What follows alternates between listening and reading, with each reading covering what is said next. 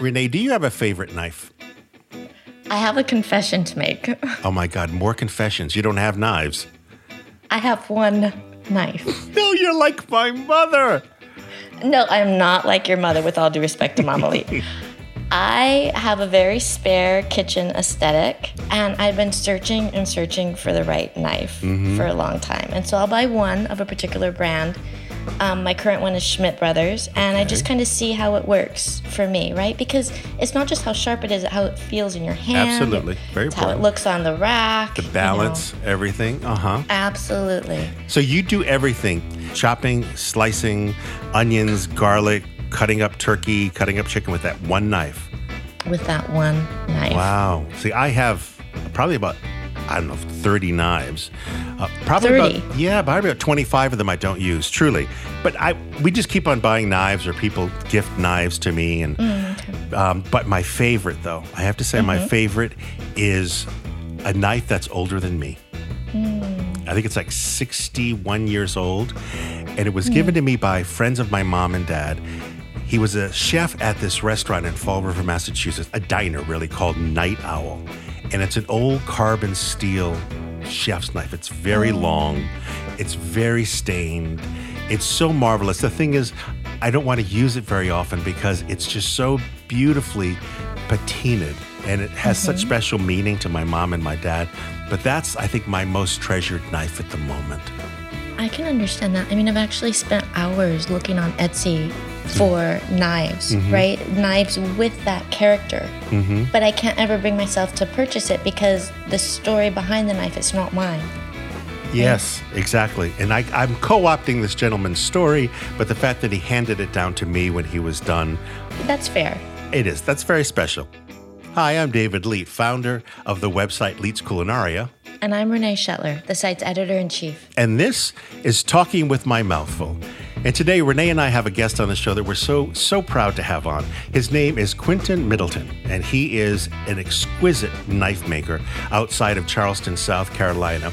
And his company is called Middleton Made Knives, and they are something to behold. They're beautiful. They're well balanced. They have an incredible blade design, and they were designed really for chefs and also home cooks. And what I think is important about this interview, not just the knives, but the man and the story behind the man and the knives. Welcome to the show, Quentin. We're glad you're here. Oh, thank you for having me. I really appreciate it. So, Quentin, making knives isn't exactly a common career choice. No. Not at all. How did that come to be? Well, it kind of started from me watching movies and like Star Wars, Conan. Look out! I'm an 80s baby. Like, so, Nice. Right. those movies like that, like kind of piqued my interest. And I would take tubing off my swing set and I would take a cinder block and a hammer and I would hammer it flat. And Oh my God. I'm Wait a running minute. You would take the tubing off a swing set? Yeah. What did your mother and father think? Oh, they did not like that one bit. One bit at all. Well, wait, did you have siblings that were on the swing set while you were disassembling it? Well, I have two older brothers and a younger brother. So my older brother would fight with me, and I would take my whatever I made then and like That's great. Yeah. My younger brother is traumatized now, still. Wow. They learned not to mess with you, though. Exactly. Very auspicious beginnings, Conan and Star Wars. Yeah. And so where did it go from there, from sort of that childhood fantasy and all the way to making knives? Like while I was in school to be a mechanic, I worked in this mall, a local mall, and I was selling knives, pocket knives, and cigars. It was called Outman Knife and Cigar. And this burly guy, came in there one day like, "Hey, I make knives for a living." And my eyes just lit up. I was like, "Oh, can you teach me?" That's when you know. Yes. Nice. So that was Jason Knight. Yes, it was Jason Knight, yes. So he came in with his beard and everything, and he came in like, and Jason talks with his hand like how I do, so hey. And he kind of took me on. I was maybe 17, 18, and I was his apprentice for maybe 6 years. And you were making, if I'm not mistaken, Jason makes hunting knives. Yes, like he make hunting knives, bowie knives, swords, and I was doing the same thing. I wanted to be just like him. So, but I had a dream the Holy Ghost or God or the Divine Spirit told me to make chef knives. And Really? I say, yes. Wow.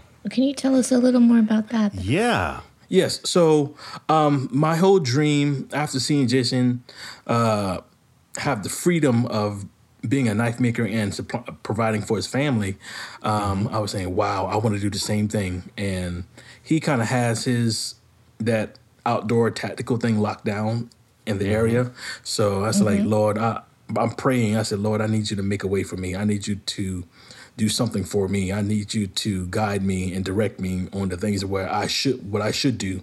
And when I was getting up out of my dream or waking up, a loud voice say, make chef knives. I'm saying, I have to tell you, I'm getting goosebumps.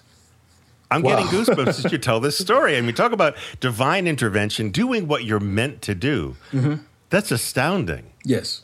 So, but still, like, even though I have anybody can tell you where to go and how to go and or what to do, but you still got to go down the road. Yeah. So, absolutely. So I had the direction. I had where I need to go. Now I need to know how to get there. So I made a long list of every top chef in Charleston. I called every last one of them, and every last one of them turned me down. Like, Really? No. yeah. Sean Brock, like all Sure. these high-end chefs turned me down. But if I were to call you and say like, hey, would you buy some knives from me? You more likely say, no, get out of here. I don't want to. I would think you're selling Ginsu knives Yeah, or something. exactly. So that didn't stop you. No, it didn't. So while I had maybe about 30 people on my list, and I called this individual. His name is Craig Deal, and he was a chef at this restaurant called Cypress. And that same feeling or notion or the Holy Ghost leading me, he told me to call him back and ask him, can you help me develop a knife? Like, so I called him back that same day. I say, hey, I just called you and I just talked to you and I was wondering, can you help me develop a knife or something that you will want to use in your kitchen? He said, of course, come by today. So I went by there, and here's the funny part of that story too. I went by there, and the knives that I thought would be perfect for chefs, all his sous chefs and line cooks that came around, oh, this is cool, this is cool. I'm thinking I'm going to leave here with maybe like $500 or something. Like, Right. somebody's going to buy something. And every last one of them put it down and walked away. And so I was kind of shot down. Craig came to me and said, okay, these knives are cool, but I can't really use them because they're too heavy, they're too clunky, and they're like a bush knife or a hunting knife, because that's what I've been making. That's your Of background, course. of course. Like, so he would say, okay, I need you to make a chef knife, and I need you to make this thin, I need to make it this long. And so he would give me tidbits. That's And it. from him giving me them tidbits, I would go and make it with the advice he gave me, and I would bring it back. He'd love it. He told friends, their friends told their friends. Somebody told Emerald Lagasse, and Wow. And that's it. yeah, That's it just blew up. And how long have you been making culinary knives? I've been making culinary knives for 10 years. I've been making knives in general for 17 years. Okay.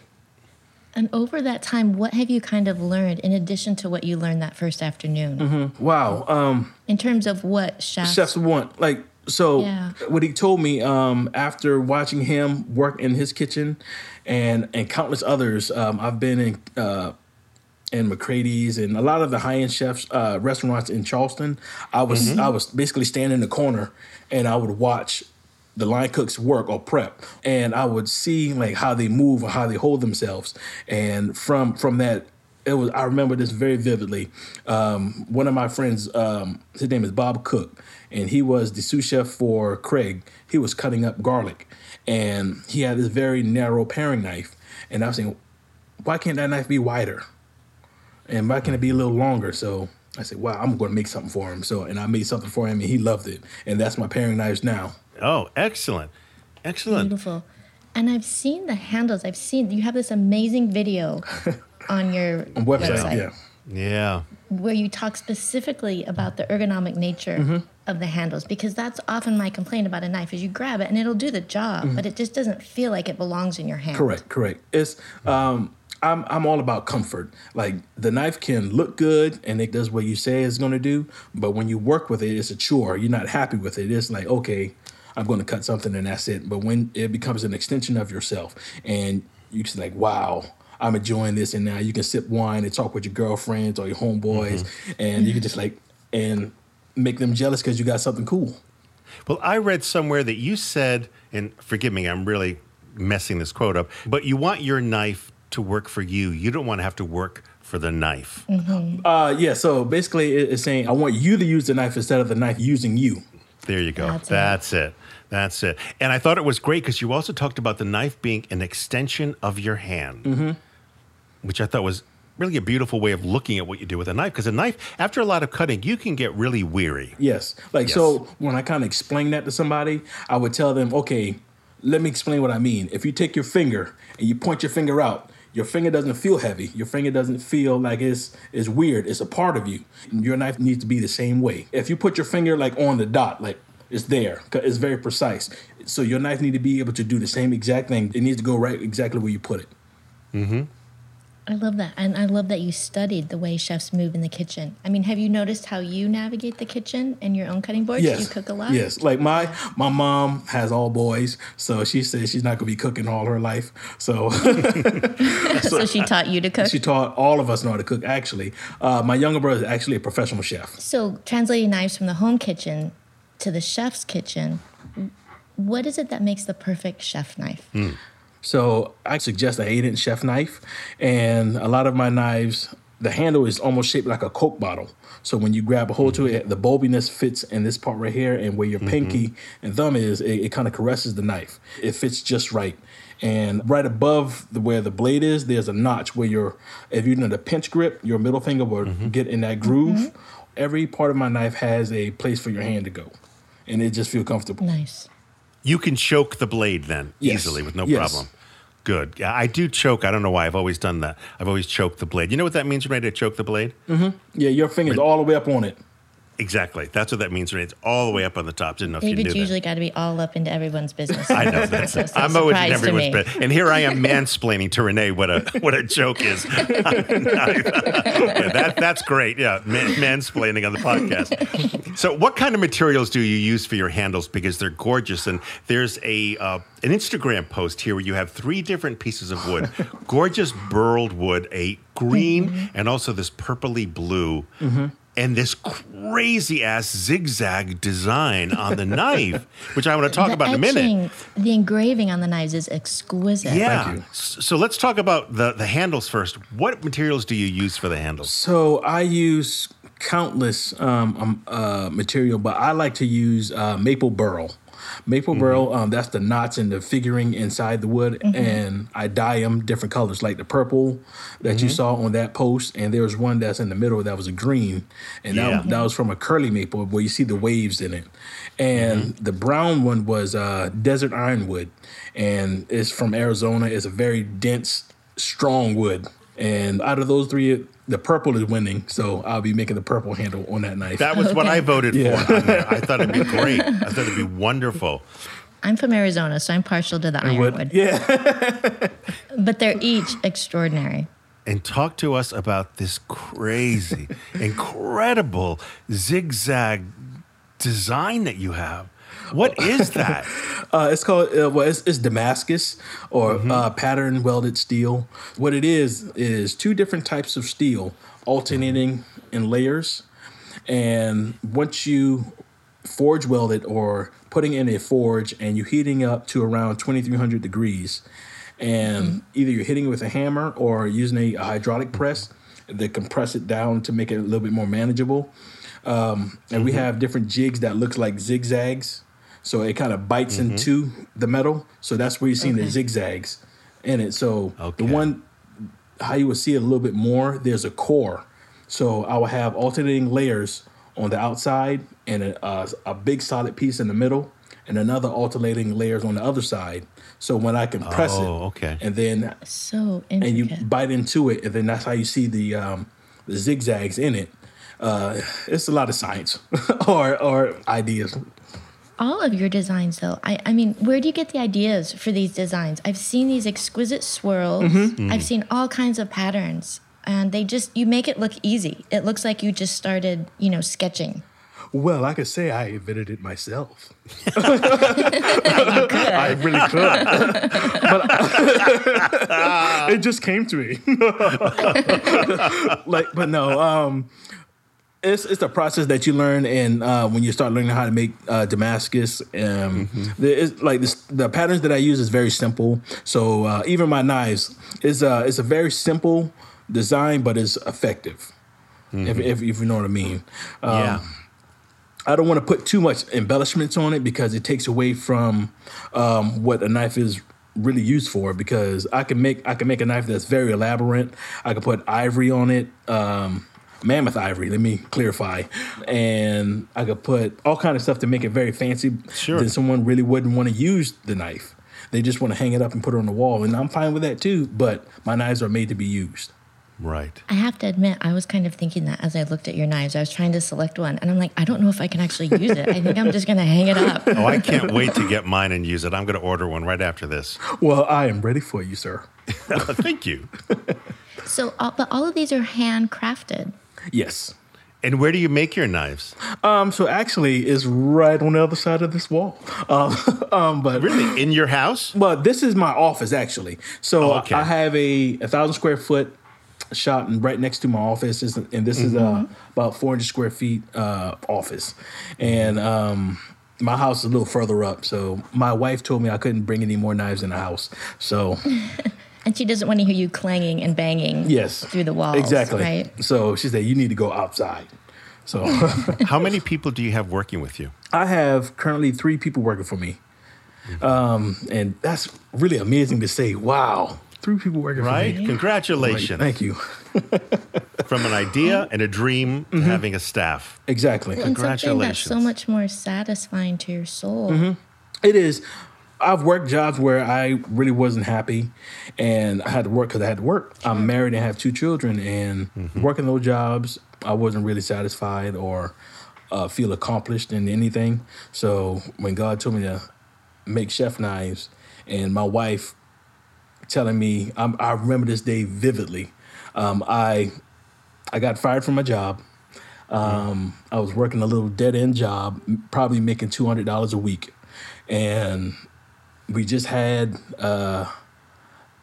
our second child, my daughter, and the daycare was $240, and I barely made that. Wow. And so and my wife, I just laid my head on her lap and said, "Babe, as a man, I feel so helpless right now because I don't know what can I do because I'm not used to being in this position." She told me, "Follow your dreams, and God will make a way." And here I am. Beautiful. Wow. That is incredible. I love that she supports you. Oh yeah, Really very touching. yeah. And the whole idea of that is, I want to build something for my family or build something for my children. That's something that they can carry on. They don't have to be the grunt that I am. I always tell them, let daddy be the grunt. I want you to be the CEO. So I want you to use your brains. Let's see, what's wonderful is that the knives are far more than just knives now. They're tools for chefs. They're tools to make people's lives easier. But there's something that has worked for you to transform your life, transform your family, and transform the future of your children. And that's extraordinary. And I am so incredibly moved to hear that. And I'm honored to be able to have you on the show to tell your story, which Thank is you. far more than knives. So, Yeah, it's way more. It's way more than knives. Actually, and from day one, that when I said I had 3 employees, though, from day one I wanted to hire people from my community and kind of breathe life back into the American dream. So the American dream has so many. It means different things for different people. But for me is to be able to provide for my family, provide a great life for my children, and something where my children can look back and say, that was my dad. That's wonderful. That is truly wonderful. I want to get back to one question that our readers and our users. So I'm getting so verklempt. I want to get back to a question about knives from our listeners and our readers. Is many of them don't know how to sharpen their own knives, and me included. Do you think it's best to get one of those sharpeners at home or to have them professionally sharpened? If you're getting knives from a lot of those bigger stores, of course, use what you can to get it sharp. But if you're spending the money to get something custom or produced by a knife maker, either send it back to the knife maker or give it to someone that you're comfortable allowing them to sharpen the knife. So when I buy my knife from you, I would ship it back to you to get it sharpened. Yes, you can. I tell people, even when I do like festivals, this is not the end of the relationship. This is not the end of the transaction. You're going to always be rotating back because eventually within a year or so, you're going to want your knife sharpened or you want kind of get the knife back its luster the way when you first bought it. So you can't take that to just anybody to do. Excellent. Well, Quentin, thank you so much for coming on the show and opening our minds and our hearts to your product and also your story. Thank you for bringing some beauty. In addition to all the beauty that David mentioned earlier, it's just a reminder, right, that every day there can be art, there can be beauty, exactly. creativity. Like you have to look beyond what your eyes see.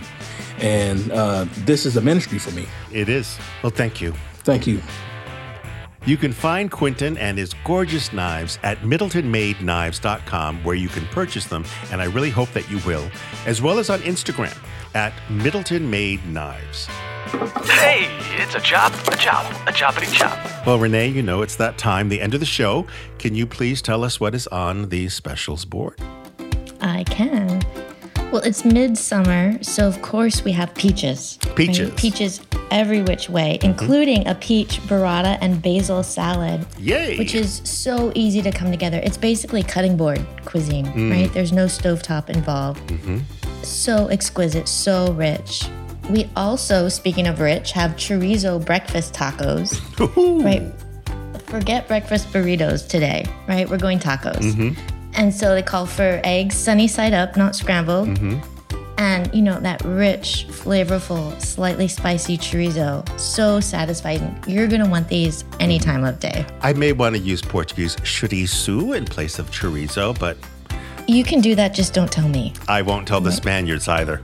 We also tell you how to make the perfect French fries, right? A lot of people promise you this. We deliver. Double fry? Absolutely. Lower temperature, higher temperature. You got it. That's the way to go. Skin on the ends if you want. Okay, we also take peaches in a different direction. We've got grilled pork skewers. Oh. With peaches. Right? Lovely. Pork, Nice combo. Peaches. Perfect. And then we wrap it up with an apricot galette, right? Maybe you're scared of making pies. Galette is like a cheater's pie, where you only have to deal with one crust, and you don't have to worry about transferring it into the pie dish. You don't have to worry about crimping the edges or fluting them or crisscrossing the lattice top. You just kind of plop the filling in the middle and you roll the dough up and over the sides. That's it. Yeah, So the uglier it is, the prettier it is, really. Rustic is, I believe, the term we use. Oh, that's what we're calling it these days? Rustic. We're calling it rustic. Yeah. This podcast is produced by Overt Studios, and our producer is the razor-sharp-witted Adam Claremont. You can reach Adam and Overt Studios at overtstudios.com.